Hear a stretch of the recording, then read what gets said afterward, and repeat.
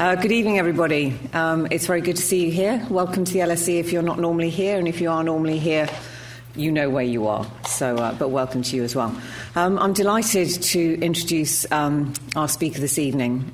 Caroline Criado Perez is a journalist and activist, and probably best known actually for getting Jane Austen to be the face on the £10 note, campaigning for the Bank of England to actually get a woman put on the banknotes. Something which they were quite resistant to do on the basis that the Queen was a woman. So that would do. Anyway, she successfully fought against that, but she's here today to talk about her book, Do It Like a Woman, Contemporary Feminist Activism and How You Can Change the World. And I have read the book, actually, and I do recommend it thoroughly. It's a fantastic array of characters, role models, stories about women leading, advocating, speaking, doing, ranging from explorers in the Antarctic to those fighting against female genital mutilation in Liberia, to women Greenpeace activists scaling buildings, to those who are working in science, working as journalists, those who are active in the Arab Spring. So there's a whole array there of stories for you to read. I would thoroughly recommend that you read it because Caroline tells some of her own story there about her campaign to put women on the banknotes at the Bank of England and what happens to women when they speak up and how they are forced or by those, particularly through social media, to actually just shut up. And it says, as one of them says in the book, to shut up and power down and to pull off, to stand back from that activism. And it's a very sobering read, actually. But I think one of the favourite bits that I had was from it's a woman actually in, I think it's in Liberia, actually. Yes, a journalist, May Azango. And she has an acronym PUSH, which is push until something happens. And I think that's overall the motto, as it were, that I really take from this book. So, Caroline, I'm going to leave the stage for you. Caroline will speak, and there'll be plenty of time for questions afterwards. Okay.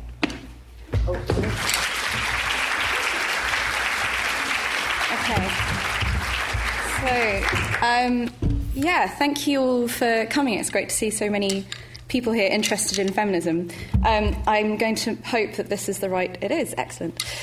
Okay, so I'm just going to start off talking about how I became a feminist, because with hindsight, it feels very clear to me that my route into feminism has really influenced the type of activism that I've ended up doing, and also has hugely been the reason why I ended up writing the book that I've written. I wasn't a feminist until I was about 25. I didn't know much about feminism, but what I did know about feminism I knew I didn't like. I didn't need to have people telling me that I was a weak vessel that needed wrapping in cotton wool and helping to achieve, and all the sort of stereotypes that people have about feminism. I believed those. I thought that's what it was. And I thought, I'm fine, so I'm not interested in this movement that makes me look like an idiot. And then I went to university as a mature student to study English language and literature. And I read a book by a feminist linguist called Debbie Cameron called Feminism and Linguistic Theory, which I know doesn't sound like a prime candidate for feminist awakening. But it was mine. And actually, even more interestingly, it was a section on grammar. So that's just the kind of girl I am. So it's a section on grammar, and particularly about the ways in which language shapes the way we view the world. And she was talking about gendered pronouns and the way that we use things like he or man as a sort of gender-neutral term. And we're expected to not think of a man when we hear he. We're meant to think, oh, that could be he or she. But of course the reality is that studies have shown when women hear he, they think of a man. When women hear man to mean humankind, they think of a man. And that sounds really obvious, but I'd just never thought of it before. I'd just been so used to picturing men when I didn't know the gender of the person that I was reading about that it had never occurred to me as odd. But when it was pointed out to me, I just suddenly thought, God, that's awful. And actually, it made me really think about how my whole mental world actually was populated by men. When I thought of a lawyer, I thought of a man. When I thought of a doctor, when I thought of a journalist, when I thought of a politician, anyone who occupied any sort of space in public life, anyone who seemed to be doing anything that I might want to do, was a man. And when I later sort of started to really become a feminist, I started to reflect on whether that might not have been a little bit why I was so anti-feminism and so keen to reject feminism, so keen to reject any movement that marked me out as a woman, because as far as I could see, anyone who was doing anything interesting in life was male. So I'd rather be one of the guys than align myself with, the second sex. So as a result of that, that's really, I think, why the things that have tended to spark off my interest and get me going have been things around about female representation. So the first thing that I ended up doing was to co-found an organisation called the Women's Room, which is a database of female experts for the media. Currently, 80% of experts in the media are male. And the reason we set up the database was because of the immediate catalyst was 2 days in a row. The Today programme had an all-male panel talking about women's bodies. So the first day, there were some lovely men talking about teenage girls and their contraception. And one of the lovely men was the headmaster of Wellington College, and he didn't really seem to know what he was talking about. Why would he? And then the next day was about women's experiences of breast cancer. So it wasn't just breast cancer, it was actually women's experiences of it, subjective experiences. And they were reduced to asking this male breast cancer expert, so if you were a woman, would you take this test? Baffling. Anyway, so that was really a red rag to a bull. We managed to find 50 female breast cancer experts on Twitter within about an hour. And we set up this organisation, which is still going, and all the women in the room should join it. Men, sorry, but you're doing okay. That was the first thing that I did. And the next thing that I did, again, was focusing on female representation. I read in the newspaper that Elizabeth Fry, who was on the £5 note, was going to be replaced with Winston Churchill, which was going to leave our banknotes as entirely male, which would send out essentially the message that the only people who've done anything worth celebrating in British history are men, which clearly isn't true. So it just felt like a really unnecessary and stupid decision, really. And to be honest, when I started the campaign, I thought it was such an obvious point. I thought it was so stupid that I kind of expected them just to cave immediately and say, fair enough, you got us. This was a bad move. But amazingly, they didn't. They really, really dug their heels in. They really pushed back.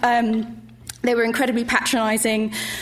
And basically just stonewalled and said no. We tried to get a legal campaign going, and when we were exchanging legal letters, the letters were just totally misrepresenting what we were arguing. They were not answering questions, direct questions we were putting to them. They were just being very weaselly, essentially.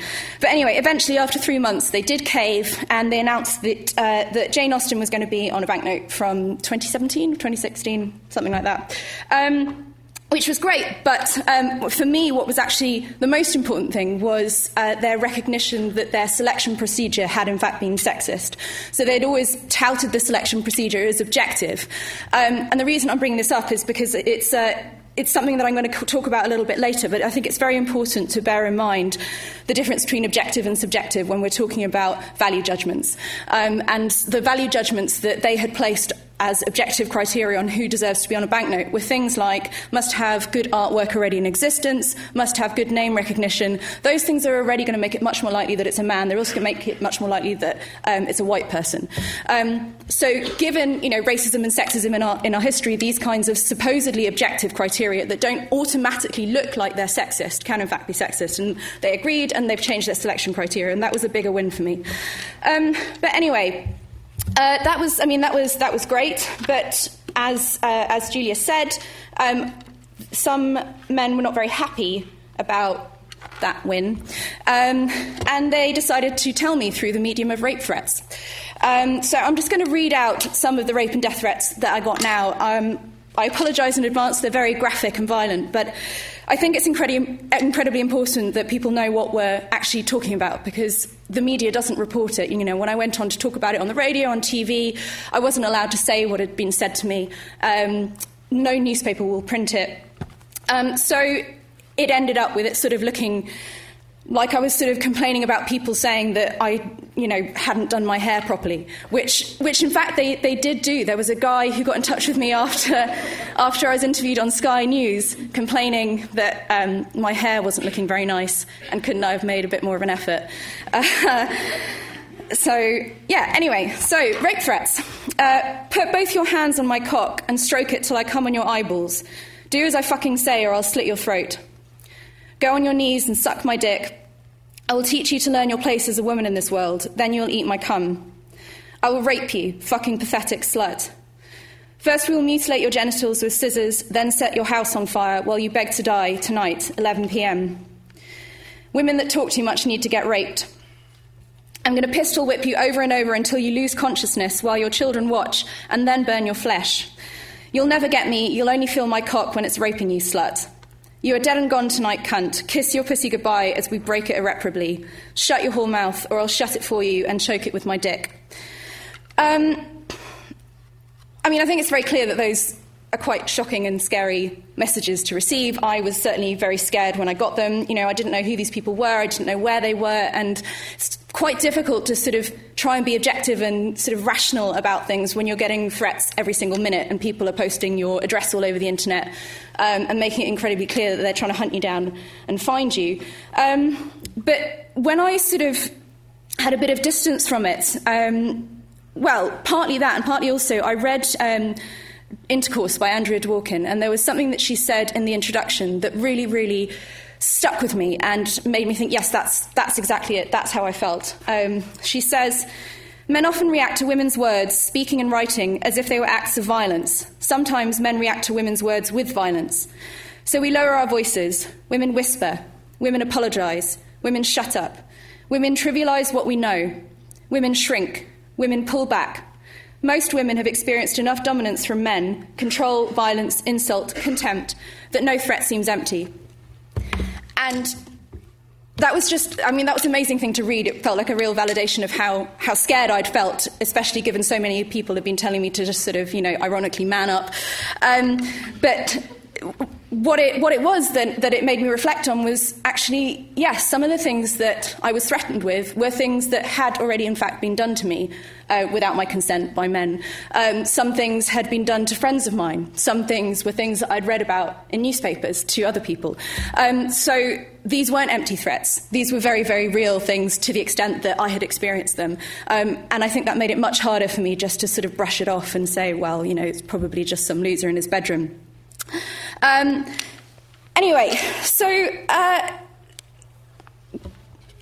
What I particularly wanted to focus on in the threats, which was something that I sort of, again, after I had a little bit of time to think about it, that I was able to sort of think about what these threats meant. What is the message that these men are trying to send me? And I felt that this tweet really summed it up. Women that talk too much need to get raped. It was a really, really clear exposition of the way in which the sexual violence was directed at shutting me up. And there was a clear theme in loads of the threats that I got sent, focusing on my neck, focusing on my throat, on my mouth, on my tongue.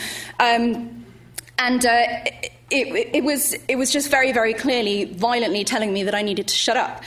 And the reason that I sort of bring this out is because I think a lot of people, when they hear about what happened to me, when they hear about what's happened to other women on the internet, they think it's some kind of weird, new, horrible internet phenomenon that's just something to do with the online world, and there's something about internet anonymity or the fact that you can't see the person you're talking to, that's what brings this out.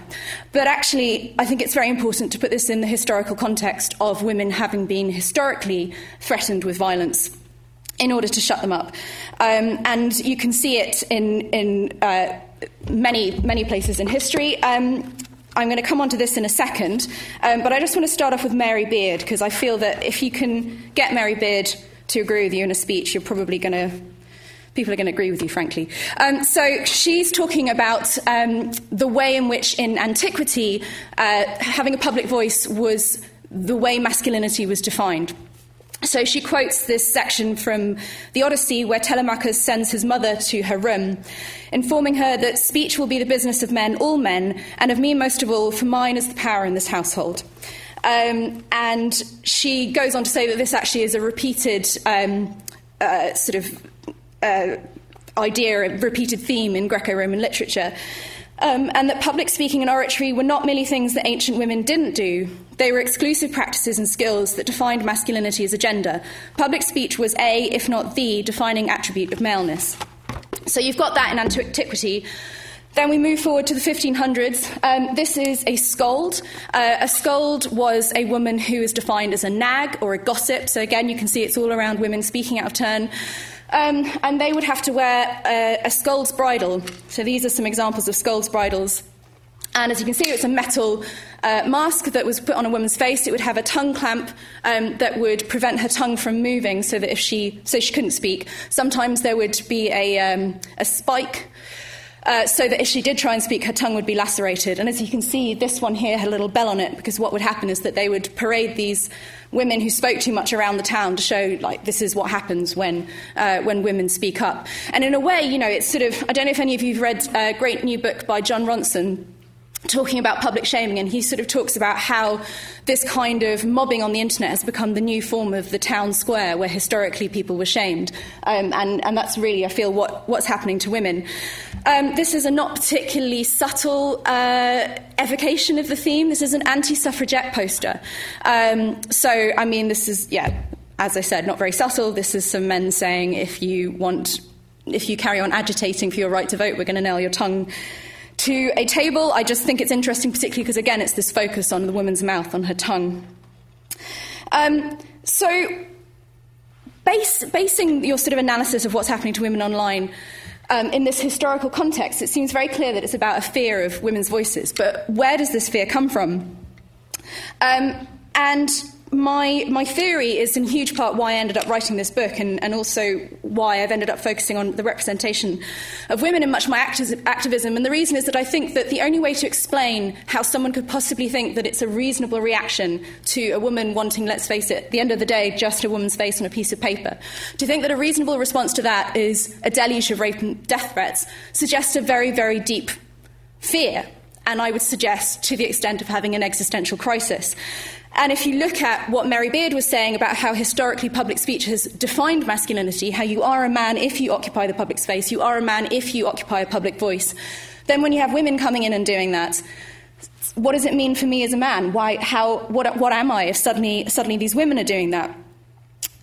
So as a result of that, it seems to me very, very clearly there is one answer to deal with this, and that is to make it not odd and to make it not strange to have women speaking in public. And obviously the way to do that is to increase female representation. So I'd just like to pause for a moment to have a look at how we're doing on female representation at the moment. So this is Westminster. There are just under 5 men for every woman in Westminster. That's actually increased a little bit since the whatever it was. The day my book came out, 7th of May, Election Day, there we go, when it became 29% women, but obviously it's still massively underrepresented, and we are, of course, 50% of the population, and Westminster is meant to be the representative body, so you would think that we'd want to have it representative of society as a whole. Out of 107 High Court judges, only 20 are women. And a recent Council of Europe report came out showing that only 25% of judges are women. And we came third last in Europe on that. Key Stage 2 of the National History curriculum has no women in it whatsoever. Women simply do not exist. And in Key Stage 3, we do have some women, 4 of them, and they're all lumped together under the changing role of women. So men get to sort of be part of the huge, wide sweep of history, and women get to be doing women's things.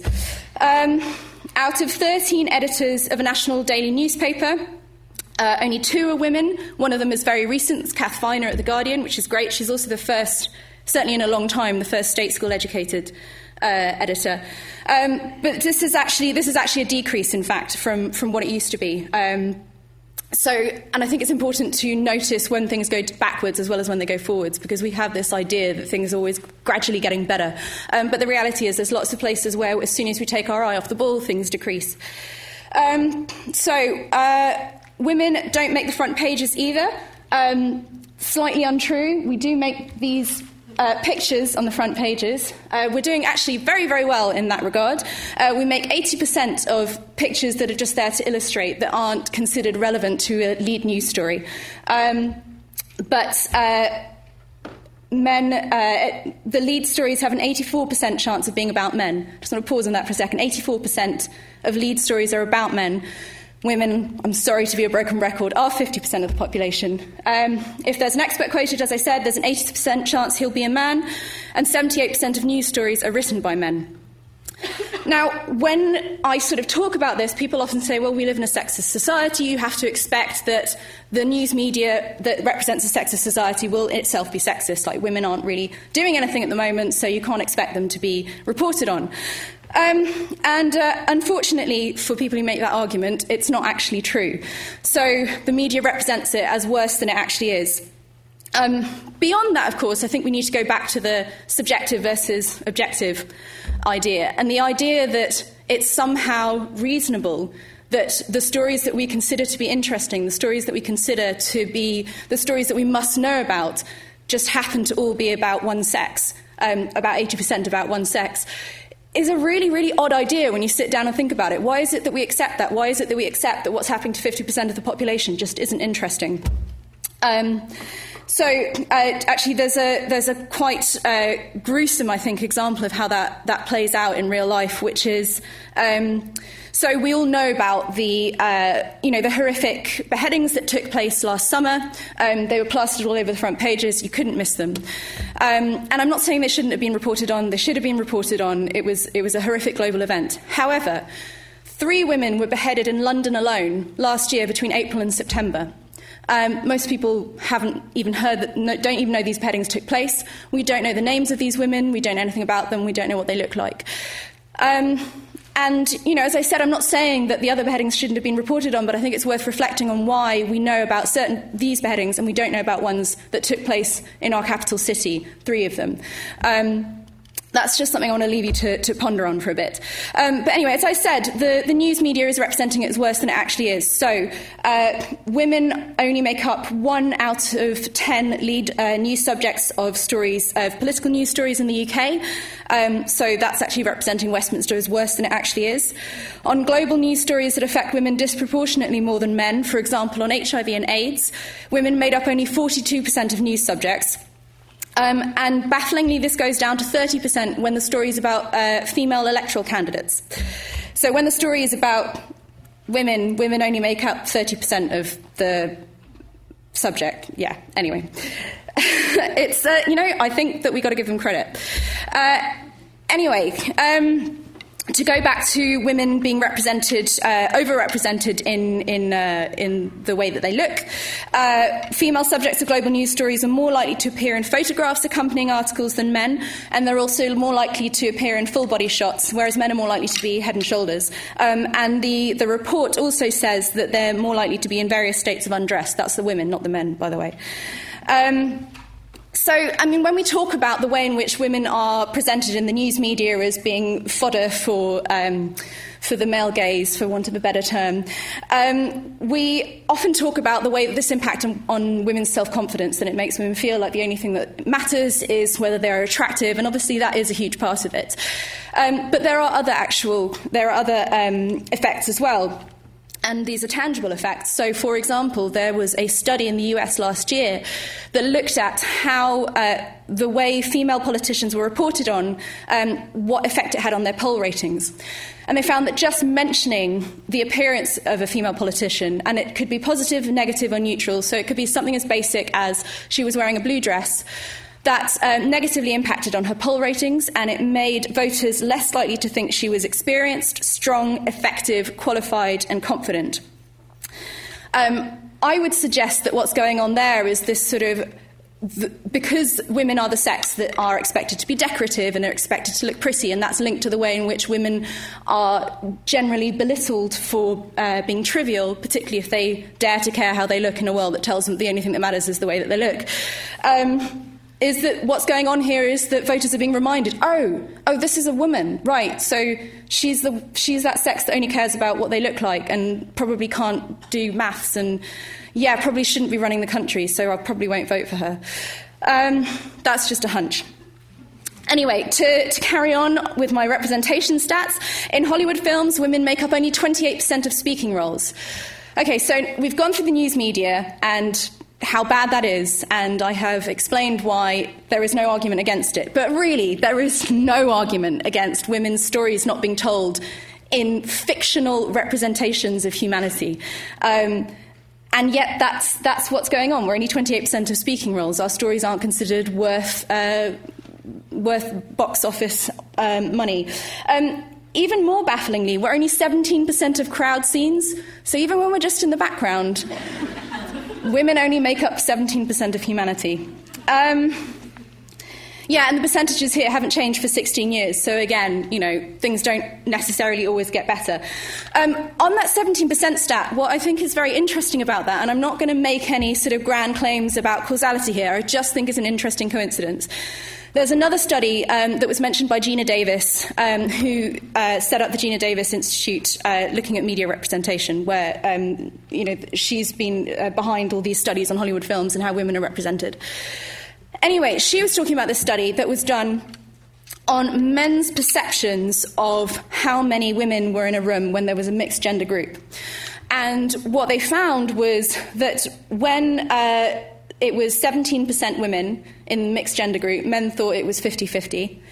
And when it was 33% women, men thought women were in the majority.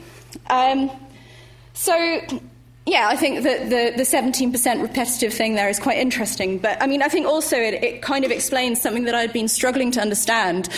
When I was running the banknotes campaign, I had this very irate man get in touch with me to say, but women are everywhere now, what's your problem? And I sort of wonder if that's why, because he thought that maybe some places it was like 33%, and that's, women everywhere. That's, again, just a hunch. So anyway, what's going on here? Why, when women make up 51% of the population, do we represent that world as 70 to 80% male? I have a theory on this, and it's called male default. And I just want to illustrate it to you with reference to this cartoon and some other things, some other slides, you lucky people. So you can see here, it's fairly self-explanatory what's going on. There are two men in the... Oh, God, I can't... Is that left for you? Two men and that one.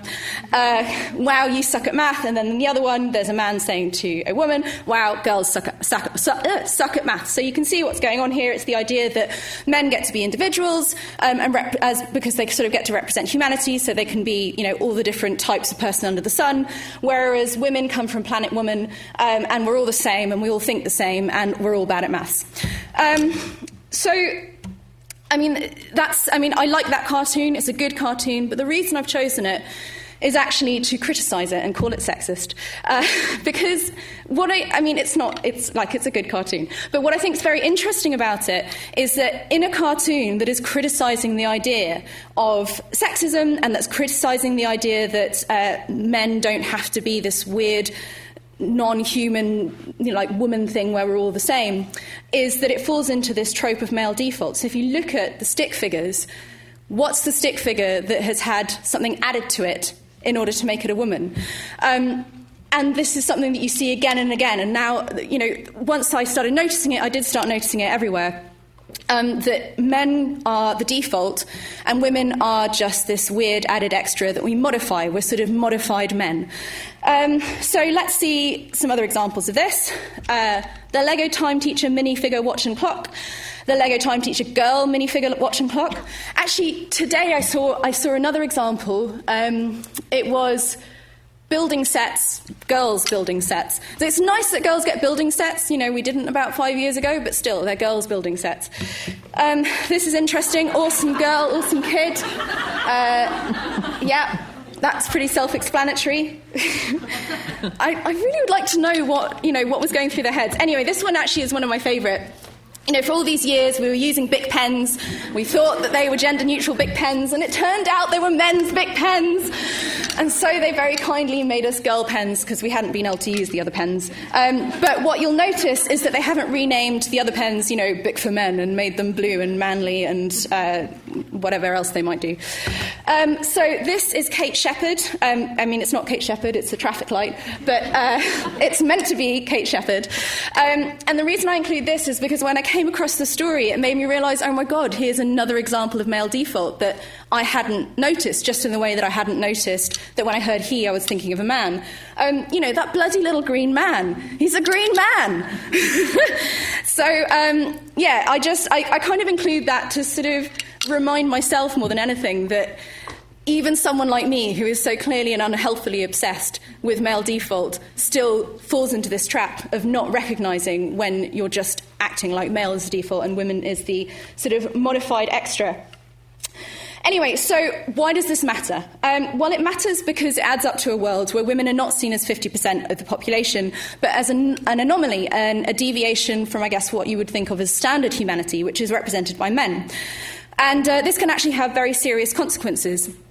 So, can I do audience participation? Oh, no, I can't because there's no because of the podcast.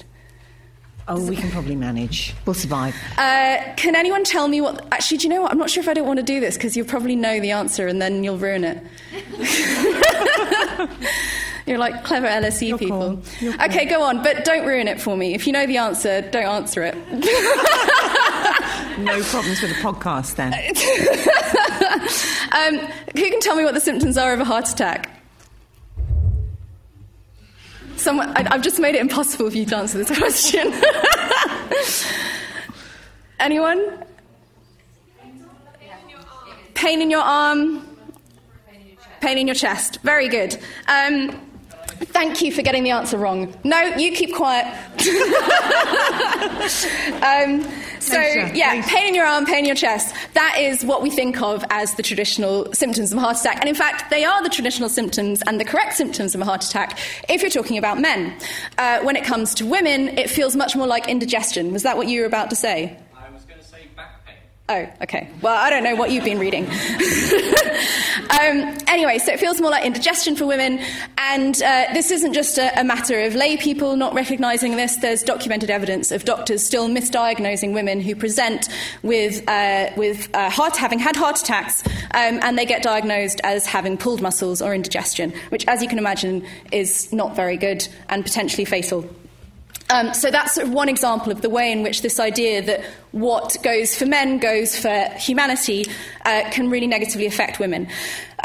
This has also been a problem with medicinal drugs.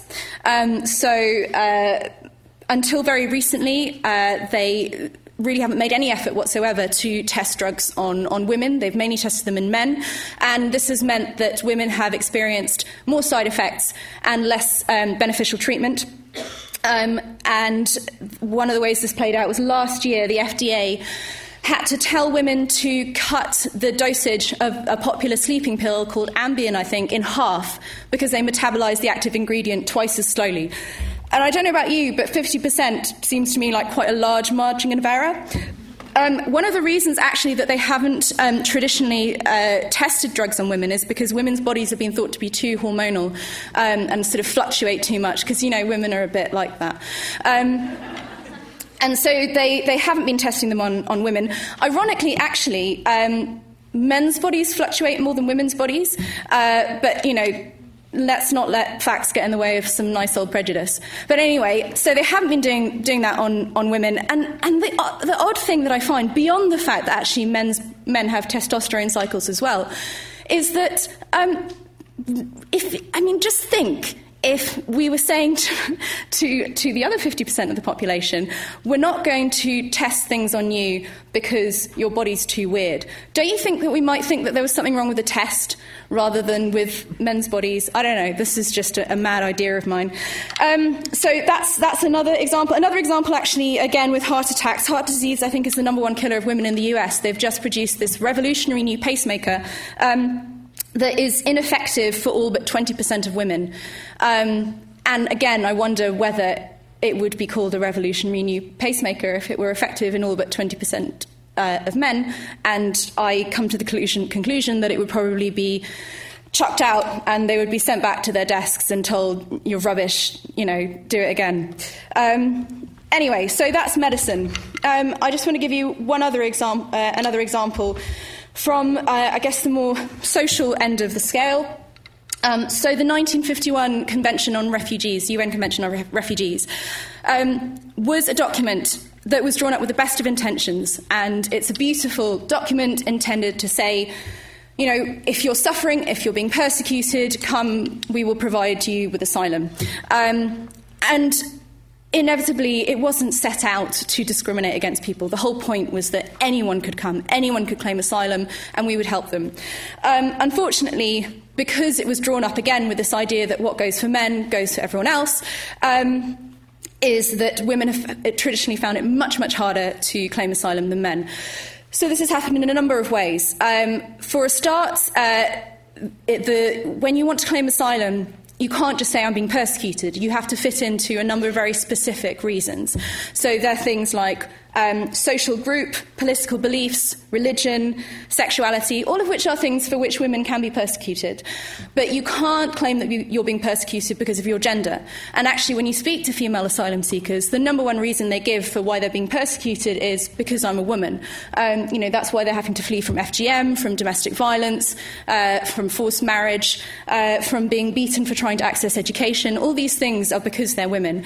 And they have to make very, very complicated legal arguments in order to be able to fit their female experience into this male box that we've created for them. There are other issues that, again, you wouldn't necessarily immediately recognise as being discriminatory against women, but end up being that way. So you have to have left the country from which you're fleeing before you can claim asylum. And immediately that's much harder for women to be able to do. It's much harder for women to travel legally because they're less likely to be working, they're less likely to have money, they're less likely, therefore, to be able to get a visa. Often they'll be coming from countries where it's illegal or certainly frowned upon for them to travel on their own. It might be their guardian from whom they're trying to flee. So I think the UN Convention is a very, very clear example of the way in which we can think something is objective and actually it ends up treating women pretty badly.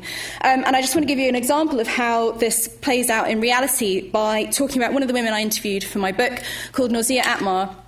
She's an amazing woman, and she was one of the female members of parliament who came in after the Taliban got kicked out, and she passed a whole load of laws against violence against women, started to really try and change things for women in Afghanistan. And she met this man while she was in her first term in office, and got married to him. And he said that he was very supportive of her. He thought it was great being married to this intelligent, educated, empowered, independent woman. And so that all seemed great. Unfortunately, she then lost her seat for the second term as a result of corruption.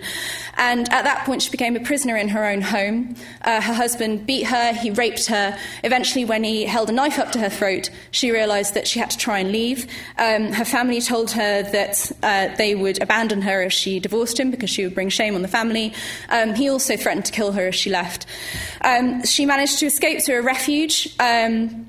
And to give you an idea of what that means, a minister in Afghanistan recently referred to them as brothels. You know, these aren't seen as places of refuge for women. They're not safe places. They're seen as where women of ill repute go. But it was the only place she had to go, so she went there. And when she was there, she went to the British Embassy and she asked them to help her. And they said, "We can't help you because if we were to help you, it would open the floodgates." And that's true on 2 points. One, it would open the floodgates in that there are so many women who are being abused by people in their own home, usually their partners. But also it's true on the point that they would have to alter the UN Convention in order to do that. And they don't want to alter the UN Convention to make gender a reason for which you can claim asylum, because it's actually very convenient to have this legal block on all these women who are being badly treated. And one of the reasons I think it's very important to reflect on someone like Nauzia is that this is not a woman without power. You know, she's educated. She was running the country. You know, she was travelling around the world representing her country. And she's been reduced to having to beg for help and not being granted it. However, to sort of look vaguely on the bright side, she hasn't given up, and she's still fighting, and she's still trying, and she fully intends, once she manages to get granted asylum somewhere, to carry on her work fighting on behalf of women. So she's a really incredible and inspiring story, I think. Just to lighten the mood a bit, I really like this cartoon. But it has an important point, which is basically that it's all a matter of perspective, you know. We can see what's going on in this cartoon. She's the only one that can see that they're a sexist organisation because she's the only one who's affected by it. What you can see, I think, in how this plays out in terms of governments, I mean, if you were to compare the way that our government has been savagely cutting women's services, for example, with what Nausea was trying to do when she was in power, trying to introduce violence against women legislation, you know, you can see where different perspectives feed into different priorities. So women's services have been cut by something like about 47% by this point, and it's far more for black and minority ethnic women. But what any women's services worker could tell the government, and in fact have told the government, is that in a time of austerity, demand rises. So this has led to a situation, last year, 180 women and I think 143 of their children were turned away on a single day from women's aid refuges because there was no room for them. And I don't know about you, but I feel that this is supposed to be a civilised country. There shouldn't be any woman who has to face the decision of either being destitute or going back to an abusive partner simply because we don't think it's important enough to fund women's services to provide enough spaces for these women. You know, we're meant to be a sort of advanced democratic country, and I would strongly suggest that it might have a little bit to do with the fact, not that the men in government are necessarily evil, but that they might have different priorities. And also, you've got to think about how much the media affects politics and affects policies. And therefore, if the media is not really reporting on things like 180 women being turned away in a single day, then there's again less of that pressure on government to act on it. A very interesting comparison, I think it's a very interesting comparison, to how this kind of politics versus media thing works is now let me try and get this right. It was a tax on that was only going to affect something like the top 1% of earners versus the bedroom tax. And if you look at the acres of media coverage and the hours that were spent talking about this tax that wasn't really going to affect many people, but was going to affect hugely, you know, the people who are earning that much money working in the media, versus the bedroom tax, which was going to affect way more of the population proportionately, but was going to affect far fewer of the people working in the media. And the tax that was being proposed didn't get passed, and the bedroom tax is still policy.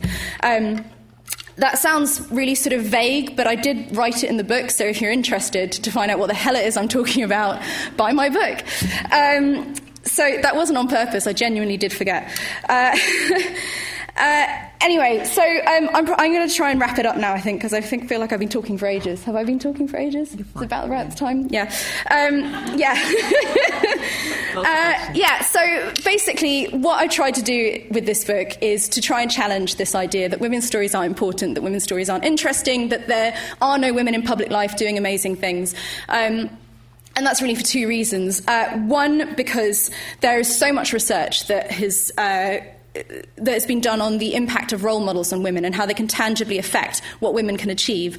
So just to give a couple of examples, as I mentioned before, girls suck at maths, supposedly.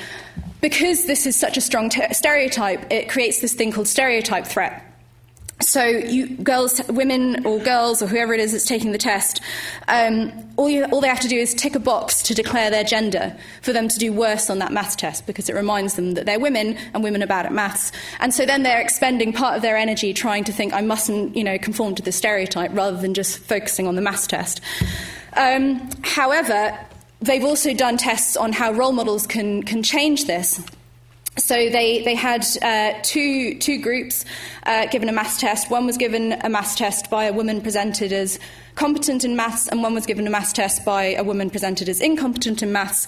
And the women in the first group massively outperformed the women in the second group, and they also outperformed the men in the group. Similarly, just having a single female candidate for Senate, this was a US study, increased women's ability to name any senator from 51% to 79%. Again, that took them above the figure for men. And again, politics is an area that we sort of think women aren't that interested in it. And it just shows how just having one woman there suddenly massively increases women's engagement. So there's that aspect of it. But to go back to this existential crisis that men are having that I was talking about at the beginning, hashtag not all men, is that I think it's really important for feminism to look at masculinity and femininity and what we define as man and what we define as woman. And while we continue to define man as dominant and aggressive and leading and in charge, we're going to carry on having this problem because men are going to continue feeling deeply threatened to their very male soul by simply having a woman speaking up and asking for increased representation of other women, or just speaking up at all. In fact, I think a very interesting example of how this you don't have to be a feminist to get rape threats is Sue Perkins. I don't know if you heard about this. There was a rumour that she was going to replace Jeremy Clarkson on Top Gear.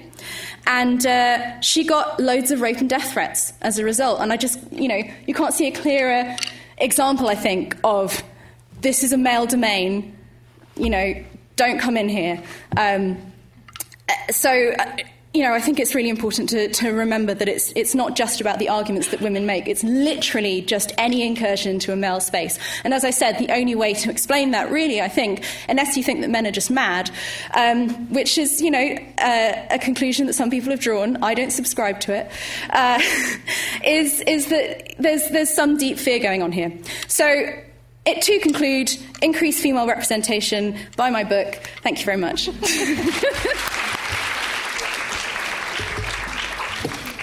Okay, everybody, we do now have time for questions. I need to remind you that we are being recorded. There is a podcast which is going out. There's also a webcast which is going out. So you may just want to bear that in mind. If you could also, therefore, you also use the mics. Okay, so we've got two people here in red who've got microphones. So I will be asking you if you can use the mic when you're asking a question, because then it enables the podcast to be recorded as well. And after the lecture, there is going to be an opportunity for you to purchase the book, and Caroline will be very kindly here for signing. I've got mine signed already, okay? I'm special. Okay, I've got special privileges. I'm going to take a few questions. I'm going to group some questions together, 2 or 3 questions together, and then give them to Caroline to answer. In order so we can get as many people who want to ask questions in as possible, if I could ask you to keep your questions relatively brief, because that just then gives more opportunity for more people, that would be great. Okay, so if I could have the first set of people indicating they want to ask a question. Okay, lady in burgundy there, and then lady in green. Sorry, we'll have to wear a bright colour. Stripy top, and then scarf. That will do for the moment. Okay, so we'll start off with burgundy, and then we'll go to green. Thank you, Caroline, for Say your name if you want to. You don't have to be burgundy. Sorry. Okay. My name's Lorna. I was a student at the Gender Institute here last year. Thank you for your very interesting talk, Caroline, and really appreciate you taking the time to come and talk to all of us here. My question is, I really appreciate what you're saying about representation and the importance of that.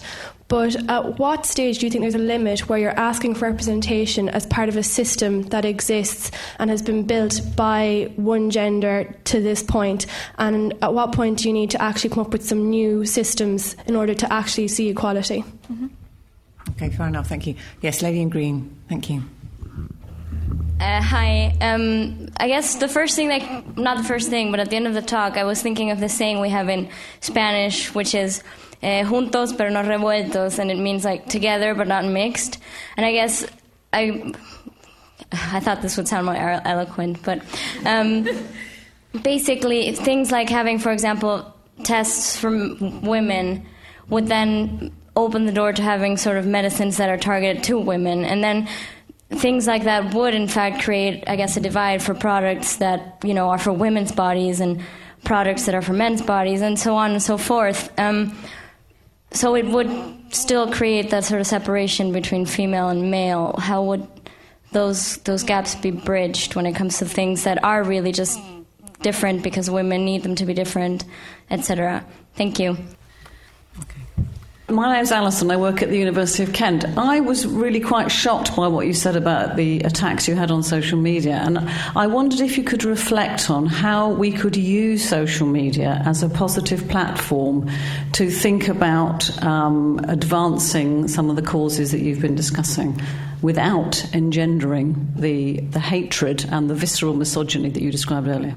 Okay. Maybe Ms. Garth. Yeah, my question's kind of related to that. I was just wondering, when you started to get all these threats, was there ever a time that you regretted what you'd done, or did you feel like this was vindication of what you were doing? Okay. Well, I'll start with the final ones because they were quite similar. So, did I regret what I'd done? I mean, it was probably a mixture of the two. You know, I didn't like getting rape and death threats. It was pretty horrific, and it affected me really badly. And so I don't think I could ever say that I regretted what I did, because it did feel like this just showed how important it was. And also I'm quite bloody-minded, so the idea of being made to regret what I'd done by a bunch of sexist wankers just goes against my philosophy. So, yeah, it's sort of two minds thing. It has inevitably made me more cautious about what I say and what I do. There are days where I just don't feel like getting a load of rape threats, so I don't speak up. And I think that is a theme for many of the women that I speak to. And so for that reason, I think it's more important than ever that loads of women, that all women are speaking up, because it's very important to be able to take up the slack from when other women are feeling the brunt of the misogyny a bit too much that particular day. About social media, you know, I think social media can be a force for incredible good. I think it's been a huge enabler of this new wave of feminism that we're seeing. And certainly I wouldn't have been able to do any of the activism that I've done without social media, and there are loads of women who wouldn't have been able to achieve, you know, tangible changes that they've achieved for the betterment of women. I don't think at the moment there is a way to do it without getting rape and death threats. That's just become part of activism for women in a very sad way. So I think, you know, that's kind of what the argument I was trying to make in the talk, is that I think that the only way of achieving that is to just carry on doing it, and unfortunately we're just going to have to be really bloody tough, and women who came before us have been really bloody tough, and we're going to have to stop being really bloody tough when sexism no longer exists, essentially. So do you mean sort of medical tests you're talking about? You're worried about medical tests? Well, sorry. Like product differentiation, when's it appropriate, when's it not? Not working. It's working. Oh, okay. I don't just mean medical tests, but obviously this is always the argument I get from men when it's like, oh, women are different because biology. But I mean, like you said, when you're talking about the Ambien, a lot of women react to it differently, and it would be good to have women also being used as test subjects for medicine, because, you know, then it would see how women's bodies react to certain things. But at the same time, I guess that would then create a need for perhaps some medicine that is just for women's bodies, like Ambien for women, which sounds horrible. So I guess my point is, I mean, and that doesn't just go Okay, so you're worried about it engendering a gender binary. Basically. Right. Yeah, I mean, so it's a valid point. I agree, Ambien for women sounds really dreadful, actually. But I mean, I'm sure there are different ways around that. You could just say you just have Ambien and then have, you know, men take this dosage and women take this dosage, which is what's happening at the moment. I think, to be honest, that's only really a problem if you believe that because you have a certain set of genitals, you must therefore behave in a certain way. And for me, you know, that's something that feminism is fighting against, and I don't think that we have to sort of forego, medicine that's going to help us in order to try and fight back against sexism. I don't really see it as that much of a problem. I think it's just about making the argument that just because, you know, I was born, with a vagina, that I therefore have to behave in a certain way, or I can't do certain things. So just because I metabolize Ambien half as slowly as men, it doesn't mean that I can't do maths. I mean, I can't do maths, but that's a totally different thing. And the first question, you know, I completely agree with you. So many of the systems that we have in place are entrenching sexism and racism and all the other oppressions that we have in the world. I suppose the way I look at it is that you can't really start... I mean, unless we're going to have like a bloody revolution, which I'm not seeing happening anytime soon, this is something that we can do in the meantime. And I think that when you get more women in positions of authority and more women in positions where they can look at the way in which we structure society, where they can look at, for example, selection procedures or what policies we want to pass in Parliament, all that kind of thing, my hope is that that will enable us to change the systems, as well as just having, you know, women up there who are just sort of fitting in with and profiting from the system as it stands at the moment. I just want to give an example of this that I find quite interesting. So it was actually from Sheryl Sandberg's book Lean In, which has been, I think, criticised for exactly that it's just about helping women to get to the corporate top and not to try and change it. But there was something she said in it that I thought was very interesting, which was, so she was pregnant, and she was finding it really difficult to walk across the car park to get to her work. And so she was in a senior enough position to go to her bosses and say, we need pregnancy parking. And they said, oh, you know what, we hadn't even thought of that. You're absolutely right. And she sort of says she felt ashamed that she hadn't thought of it either. But I think, that's very illustrative of how perspective matters. You know, it didn't occur to her because she hadn't been pregnant. It doesn't occur to men not because they're evil, sexist arseholes, but because they are, but also... Yay, Miss Sandry. No, I love men. I really love men. Anyway, moving swiftly on. I completely forgot what I'm saying now. I'm just thinking about men. Men haven't been pregnant, yeah. But the other thing that I think is really important is that I strongly suspect I don't agree with Sheryl Sandberg's politics. I don't think we would agree on many things. However, if I were a woman working at her company and I got pregnant, I would still benefit from that pregnancy parking that she's put in. So I think it's really important to maintain an idea on a grasp of the bigger picture, what we're really trying to achieve, the huge revolution that we're trying to achieve. But I think it's also good and acceptable at the same time to try and make these small steps that will make women's lives better and hopefully increase female representation. And I feel like I'm hoping it's going to be a thing that sort of snowballs. You get more women at the top, more changes start happening, more women get there, and eventually, hopefully, society will be completely unrecognisable. Excellent. OK, so we've got a lady at the back in the scarf and a lady in a light blue top on this side. Have we got any other questions? I've got two at the top, actually, two people waving frantically on either side there. So I'll go people at the bottom first and then people at the top. OK, lady in the scarf first. Thank you very much for your talk. I kind of have two questions, but they're both really quick. Firstly, do you personally yourself find it difficult not to be sexist against men? And do you have any tips for engaging men more actively in feminist activism without threatening them in doing so? Okay. Questions. Lady in the light blue top. You mentioned that there were no women in the curriculum for Key Stage 2 history. Oh, I'm here. And Key Stage 3, there are only 4 women. Is there a kind of protest or fight against this, and kind of what's happening in schools? Okay. Good questions. Okay, lady at the top in the coat, yes. Thanks a lot. I was just interested to hear Caroline's view on quotas, because often comes up in conversation, a lot of women don't want to get help, they want to get there on merit.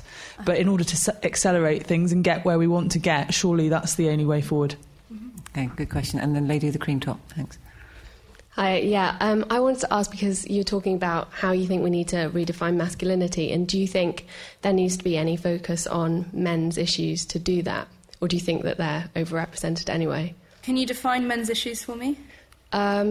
So I guess domestic violence against men, the idea that men need to be strong and powerful, and how that could sort of damage their sort of sense of themselves. Okay. Which to go for first? I'm going to go for the men questions first, because there were 2 of them and they were kind of similar. Although, wait, were there 2 men questions? Oh yeah, tips for engaging men. Sorry. So I think those 2 questions kind of come together. I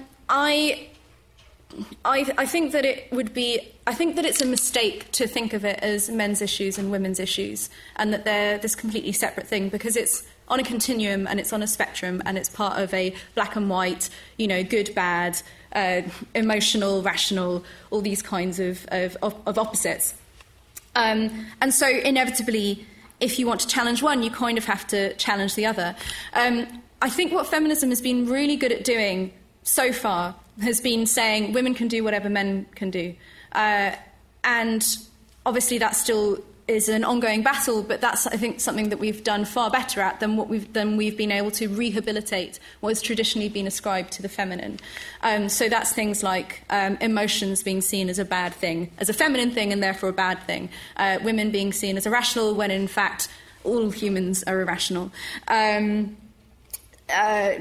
idea that pink, for example, is a bad colour, the idea that women are trivial, all these sort of aspects of femininity, wanting to look nice, for example, as if men don't want to look nice. All these aspects that are ascribed to femininity are seen as bad. And I think a huge and important way of changing masculinity is to rehabilitate these things that we traditionally think of as feminine and therefore bad. So having a society where having emotions is not seen as a bad thing, that enables men to be able to have emotions. So it's kind of killing two birds with one stone. It's creating a nicer society where people don't have to sort of feel like they have to be psychopaths, which I think ultimately is that, the ideal of man, ultimately if any man fit into it, he would kind of be a psychopath. He's like an automaton robot with no emotions and, just wants to smash things. I don't know who would want to be that. I don't think most men do want to be that.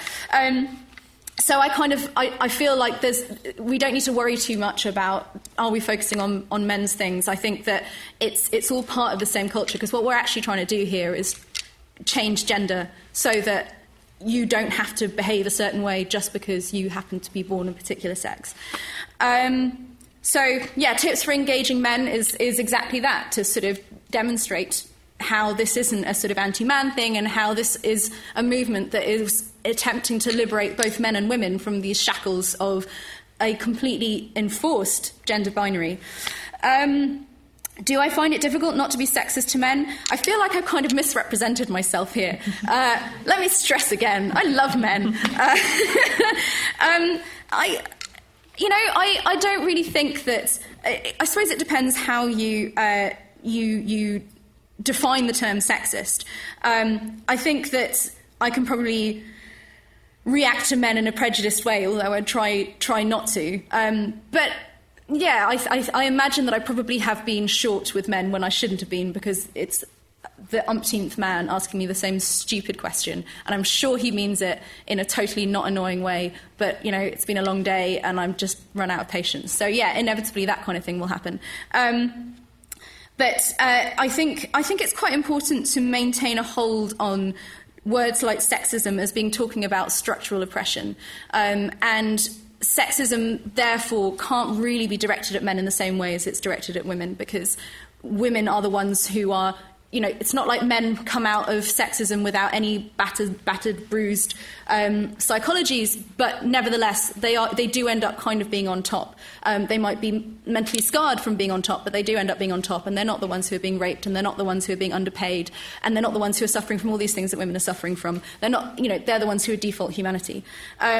So for me, I don't think that it really makes sense to talk about being sexist towards men. However, if you mean not always giving men the benefit of the doubt, I'm sure I'm guilty of that, because I'm not a saint by any stretch of the imagination.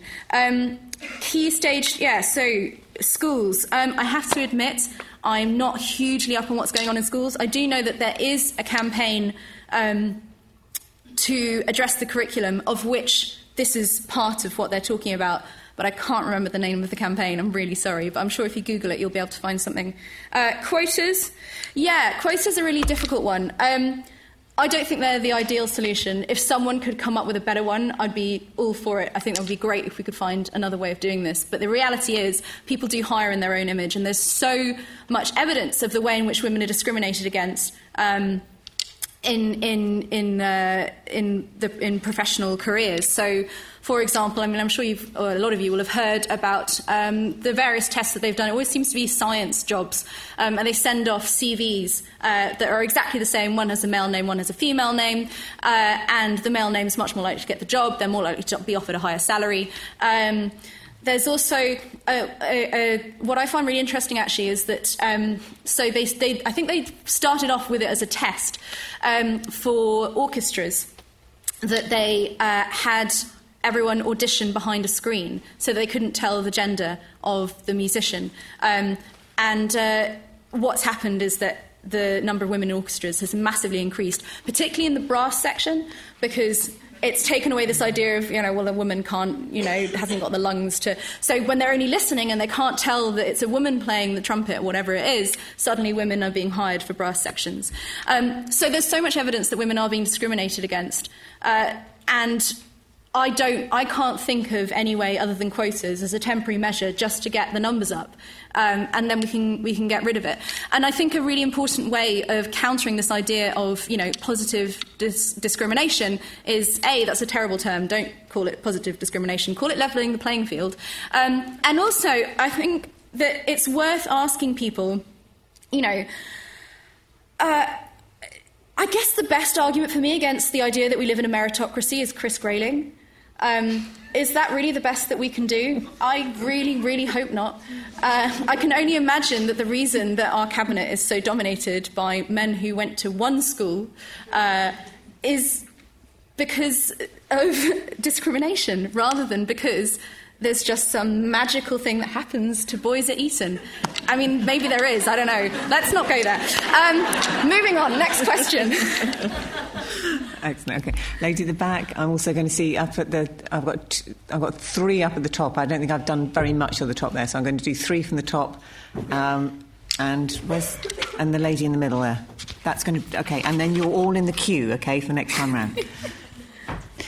Hiya, I'm Sue Tibbles. I've had a long career as a feminist campaigner, working in sport for a long time, actually, where issues of representation have been profound, although I think a lot has changed post-Olympics. But Caroline, I wanted to ask you, and I'm sorry to pose such a big question to you, but if we're discussing representation, the area of representation that worries me most in terms of women's identity, women's safety, all kinds of things, is pornography. Particularly considering new media and technology and how that's affected your own experience as a campaigner. And I was just interested in your reflections on that large topic. Okay, so at the top there, yes, thank you. Hi, I was just wondering, there still seems to be quite a lot of backlash against feminism, particularly from other women. How would you say that we could change that, potentially?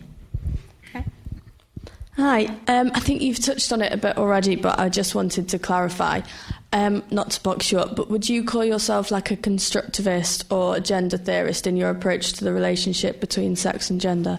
Sorry. I don't even know what that means. Sorry, I mean... I did say, Caroline, she was allowed to pass on some questions, okay? Sorry. Do you want me to clarify that? Could you, yeah. Sorry, I mean, do you think that sex is responsible for our idea of gender, or...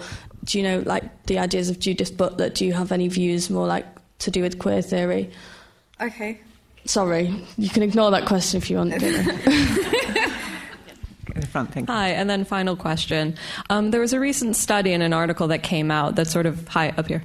Hi. Yeah, no. Oh, sorry. I'll find you eventually. I'm up on the balcony. Okay. Hello. Yes. Bright and white. So there was a recent study in an article that came out showing that men often wanted very strong traits that were identified with feminism present in their daughters. But they also identified that they didn't want those strong and similar traits to be present in their wives. This is not surprising to me. No, it's not, but I'd be interested in hearing your views on, does that signal sort of a shift change in representation of men see the future, that they see the current present they live in, and they see what their daughters have to go up against in society against men that might be similar to themselves, so they want to instill traits, or does it have something to do with an increase in representation or a viewpoint of the millennial generation or previous generations? And I'd be interested to hear your views on that. Okay. I think we're going to stop there. I do have 2 at the front, and you'll be first next time round, okay? So I think there's a fair amount for Caroline to take on there. Listen, I'm really sorry. I've thought about this question. I still don't really understand what you're asking me, so I'm going to have to not answer that one. I don't think sex is responsible for gender, but I'm not sure if that's...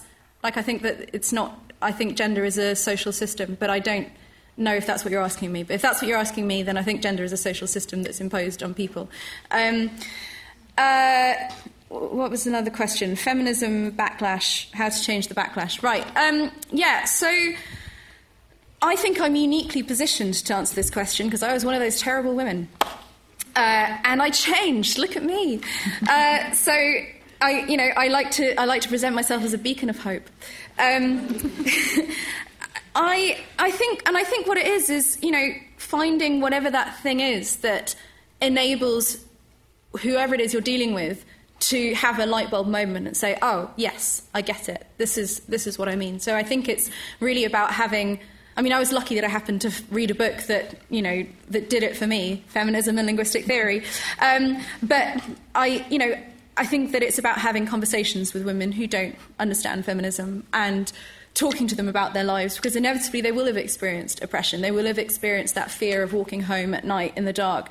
And in fact, I was having a conversation with someone on Twitter today about how when we were at university, we just used to get groped all the time when we went out. And it never even occurred to me that this didn't have to happen. It never occurred to me to question it even. That was just a really horrible part of going out. And if someone had come to me at that point and said, feminism says that you can just go out and you don't have to be groped, that would have been a way of introducing me to feminism. So I think it's about finding whatever it is in a woman's life that she hasn't realised doesn't have to be that way. But having said that, I think that being a public feminist, standing up and saying, I'm a feminist, I want to push for the rights of women, it's still a scary and difficult thing to do because we do live in a sexist society. And it's much, much easier to be that girl that I was when I was a teenager and in my early 20s who says, well, I'm not like women. Women are just a bit crap. I'm going to, you're right when you say these things about women. But don't make me join that bus. I want to be on your bus and I'm going to be one of the guys. And you get applauded for that, and it's very nice. You get told, oh, you're not like other girls, and you're not mad and crazy and emotional. I'm like, yeah, I'm not. I'm great. So that's very seductive. So I don't think we can blame women too much for doing that. It is obviously frustrating and it's upsetting, but I think also it's understandable. And I think we need to bear that in mind and try to have a little bit of patience with women who don't dare to cross that barrier and to say, actually, no woman is this 2D stereotype. Yes, that's my answer to that question. The daughters and the wives thing. I'm not sure that this is necessarily... It would be interesting to know if this test had ever been done before, because, it makes me think a little bit of those, funny T-shirts that dads wear. You must have seen it's like a meme online. This big guy wearing this T-shirt of 10 rules if you date my daughter. And, we have this idea of these overprotective dads being like, I know what guys are like, they're douches, I was a guy. Don't you come near my daughter. So I think I'm not sure how much that's progress. I do think that I think it's great that they're encouraging girls to be like that, and I hope that it makes a difference, and I hope that, the future generation of boys grow up with girls who are behaving in a different way and who aren't being told to shut up and aren't being told that they have to behave in this certain feminine, submissive way, although I've yet to see evidence of that happening. Yeah, I'm not really sure what that means other than men have always been protective of their daughters. Porn, that's a really mean question. I'm not going to pretend to be an expert on porn, although I did just write an article about it today. So there's this new play that is coming out called We Want You to Watch, which is at the National Theatre, and it's by this young female company called Rash Dash. And what I found very interesting about... so the play is basically about extreme internet porn, and it's about these two women and how they sort of struggle with articulating what their problem is with it. And I found that approach really, really interesting, this idea that it's so hard to explain exactly what the problem is with porn, because so often it's not even necessarily about the acts that are being done. It's the way in which they're done, the position from which they're presented, the way in which the women are denied a subjectivity. I mean, that's really the problem as far as I can see it. And to me, the denying of a woman's subjectivity replicates what happens to a woman in a sexual assault. And I say that because when I've been sexually assaulted, that was what really, really stuck with me and really traumatised me. It wasn't so much what was done to me, it was seeing myself as he saw me, which was as not a human being worthy of respect, not a human being worthy of caring whether or not I wanted him to do what he was doing to me, when I clearly didn't because I said no. So for me, it's that, but I think it's very, very difficult to be able to put that into words, and I think you should all go and see this play because I think it's going to be brilliant. And I think it's a really innovative and interesting way of trying to explain what the problem is, because it's very, very difficult to start making hard and fast rules, I think, about what porn is acceptable and what isn't, what acts are acceptable, what aren't, because at that point you just get into so many difficulties, and I think that's been made very clear by the recent porn laws which came in, which have really odd rules, like, so you can have a guy violently penetrating a woman's mouth, but you can't have a woman sitting on a guy's face to receive oral sex. You can have male ejaculation, a man can come on a woman's face, but you can't show female ejaculation. I don't know about you, but those distinctions seem a little bit suspect to me. And actually, they are based on I think the 1950s obscenity law, when women were even less allowed to be sexual beings than they are now. So this isn't. I don't know. I don't really have the answer to porn. I think it's a debate that we need to be having, and it's one that we're not really having. And I think it's difficult to have for the reasons that I said, and also because people, I think, struggle to find a way to express it in a world which says that if you object to anything, you're a prude, rather than actually you want to have a better representation of sex. In fact, one of the women that I interviewed for the article is a female pornographer, and she's a feminist pornographer, and she, her solution to it is that more feminist porn needs to be created. And I have to say, you know, it's not happening to the extent that it needs to happen at the moment. The market's completely flooded with this very single type of misogynistic porn. But I think that's realistically the only way we're going to be able to do it. I don't think we're ever going to be able to censor our way out of misogyny. And I think, in fact, if the rape and death threats that I got showed anything, it's that you can't censor people's thoughts. You have to change the way they think. You have to change what's happening, because I think a lot of people were so shocked by what was sent to me because they thought we'd moved on from that. They thought that this wasn't being thought anymore, and actually it was being thought. It's just that no one felt able to say it. And I think that really strongly shows the problem with just censoring something rather than with providing an alternative and engaging with it. Okay, excellent, thank you. So I've got two questions hang over from last time, which is the lady in the middle there, lady with the scarf, and a gentleman at the front here, the glasses, and a lady at the back with a stripy top. Okay, and then I think that's our last call. So let's start off here. Thank you. Hi there. I worked at an investment bank not very far away from here, and worked on a sort of 50-50 floor of males and females, but predominantly females were in support roles, and people would frequently come up to ask me whether I could, arrange an appointment for the guy that was sitting next to me, and I said, well, when he gets back, I'm sure you can arrange it with him. But also in my role, people would come around and kind of introduce me to new members of their teams, and when one day they brought a man around, I made the mistake of thinking that he was actually a salesperson, and he wasn't. He was in a support role. And so I was kind of really angry with myself and sort of thought, really gave myself a ticking off and kind of going, I've made that mistake. I've made that prejudice myself. I've assumed that because he's a man, he's in a kind of more important role. And my question is, do you think we're our own worst enemies? Okay, thank you. Lady here. Hi, my name is Sophia and I'm a journalist, or I'm trying to be one. And my question is about the fact that we talk a lot about cultural differences and how there is a clash of civilizations, yet sexism seems to be a pretty worldwide global phenomenon. And I was wondering if you have any thoughts on why there is. Is there some sort of big bang of sexism that happened and it occurred in human history? or whether and how how can you provide a solution to something that is a global phenomenon? Thank you. Okay, thank you. There's a gentleman at the front here with the glasses. Hi there. Thank you for a great talk. When we're talking about increasing the representation of women in organisations, we're essentially having to persuade the senior leadership of those organisations that it's important. If they aren't buying the kind of blatantly obvious, to me, social justice arguments, then what are the other best arguments you think we have? Thank you. A lady at the back. It's just a quick one about the word feminism, which is when I tend to get the most pushback talking about feminism with whoever I'm talking about. Have you found a way around that, or do you think it's just got to be reclaimed and we've got to power on with it? I'll start with that question. I think that whatever we call feminism, until we no longer need feminism, there's going to be pushback against that name. The reason there's pushback is because of sexism.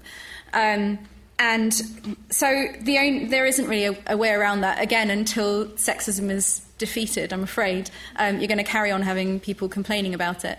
And I think that it is a really important word, actually, because it not only names this movement, but it also names the problem that we're trying to deal with, which is that women are oppressed and that we want to liberate women. And I think it's really important that that's contained within the name of the movement to keep our minds focused on what we're trying to achieve here. So other ways of convincing people who aren't convinced by social justice arguments. I mean,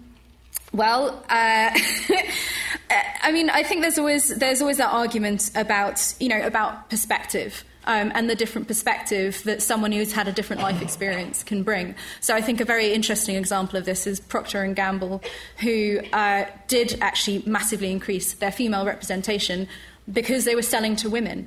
And so they saw the importance of having people who were designing the products and who were trying to sell the products to understand the market that they were trying to sell to.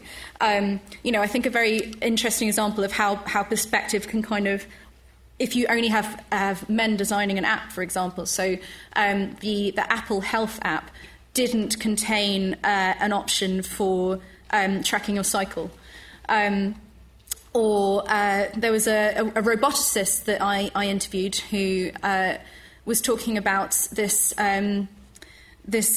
humanoid robot that this all-male team had made, and they asked her to come over and say hello to it, because it was a robot that was meant to come over and shake your hand. But because they were all guys and they were quite big, they didn't realise that the robot they'd made was bloody terrifying. So it barreled towards her. She's, this sort of missile seeking her hand, and she was, she shrieked and stood back. And obviously it's not the end of the world, but it does sort of, again, show the importance of perspective. This is not that these men were deliberately trying to scare poor little women with their scary robots. I think they wanted women to like their robots. But yeah, they hadn't managed to do it. To stick with robots for a second, I think they're a very, very interesting and an important topic to discuss, because robots are only going to become more important in our society, and they are a very, very clear example of how perspective drives what we create. And so the robots that we create are the things that they're trying to solve the problems that we think humanity most needs to solve. And at the moment, it seems that we think the most pressing things facing humanity are being able to kill people, so that's drones, and make more money more quickly, so that's algorithms in the city. And what this roboticist who I interviewed was talking about was, women still do the vast majority of the unpaid care work in the world, including when they are the main earner in the household, actually. So this is including women who are being pioneers in their fields. They're still coming home and, putting on the wash and feeding the kids and wiping bottoms and whatever else it is that mothers do. So, she was making the point that if there were more women designing robots, isn't there a chance that we might have more robots that sort of helped you around the home than we currently do, and that they would be more advanced than they are, and women would buy those robots. So what I'm trying to say here in this long rant about perspective is that I think that's the argument that you make, that men don't don't live really in exactly the same world as women do, because they have different things that they do, they have different experiences, they're brought up in a different way, they're expected to behave in a different way, they're expected to do different tasks, and therefore they're going to have certain different needs. And I don't want to scare the questioner over there who is worried about me further entrenching the gender binary. That's not what I mean. I don't mean that women were born to clean, I just mean that that's the way the world is at the moment. And so I think that would happen. And to conclude, Peggy from Mad Men, I think, is a really interesting example of this. They get her in to sell lipstick to women, and she does very, very well at it. Investment 50-50 support role. Right. No, I don't think we are our own worst enemies. Or maybe we are, who knows. Sorry, I'm meant to be answering the question. I know, I definitely know the answer to this. Of course, women are sexist.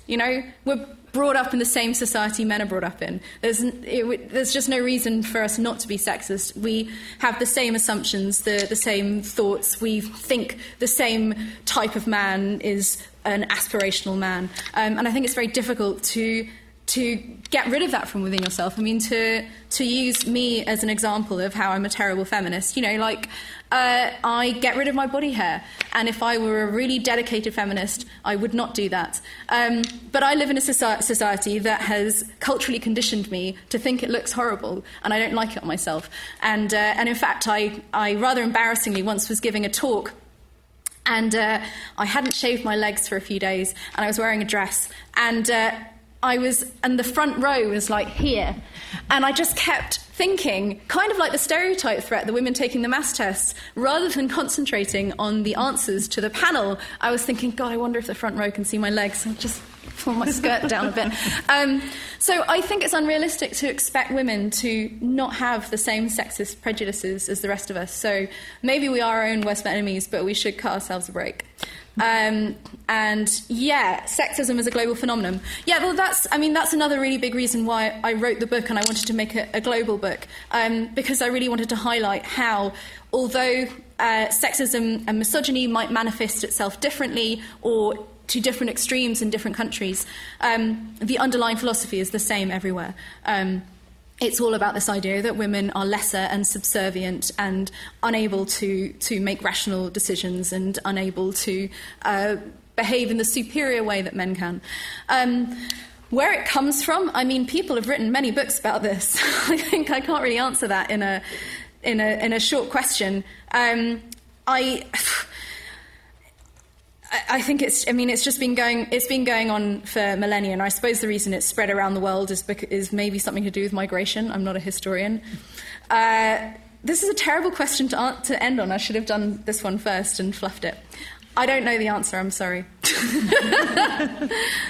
I think a good point to end on is buy the book, okay? No, because it does have fantastic stories in it. I think we should thank Caroline for a just wonderful, wonderful lecture this evening and talk this evening. And before you show your appreciation by clapping, I can also remind you that you can also show your appreciation by buying, okay? So the book is for sale outside, and Caroline will be here to do signings as well if you would like. But now, please show our huge appreciation for Caroline for giving us such a fantastic talk.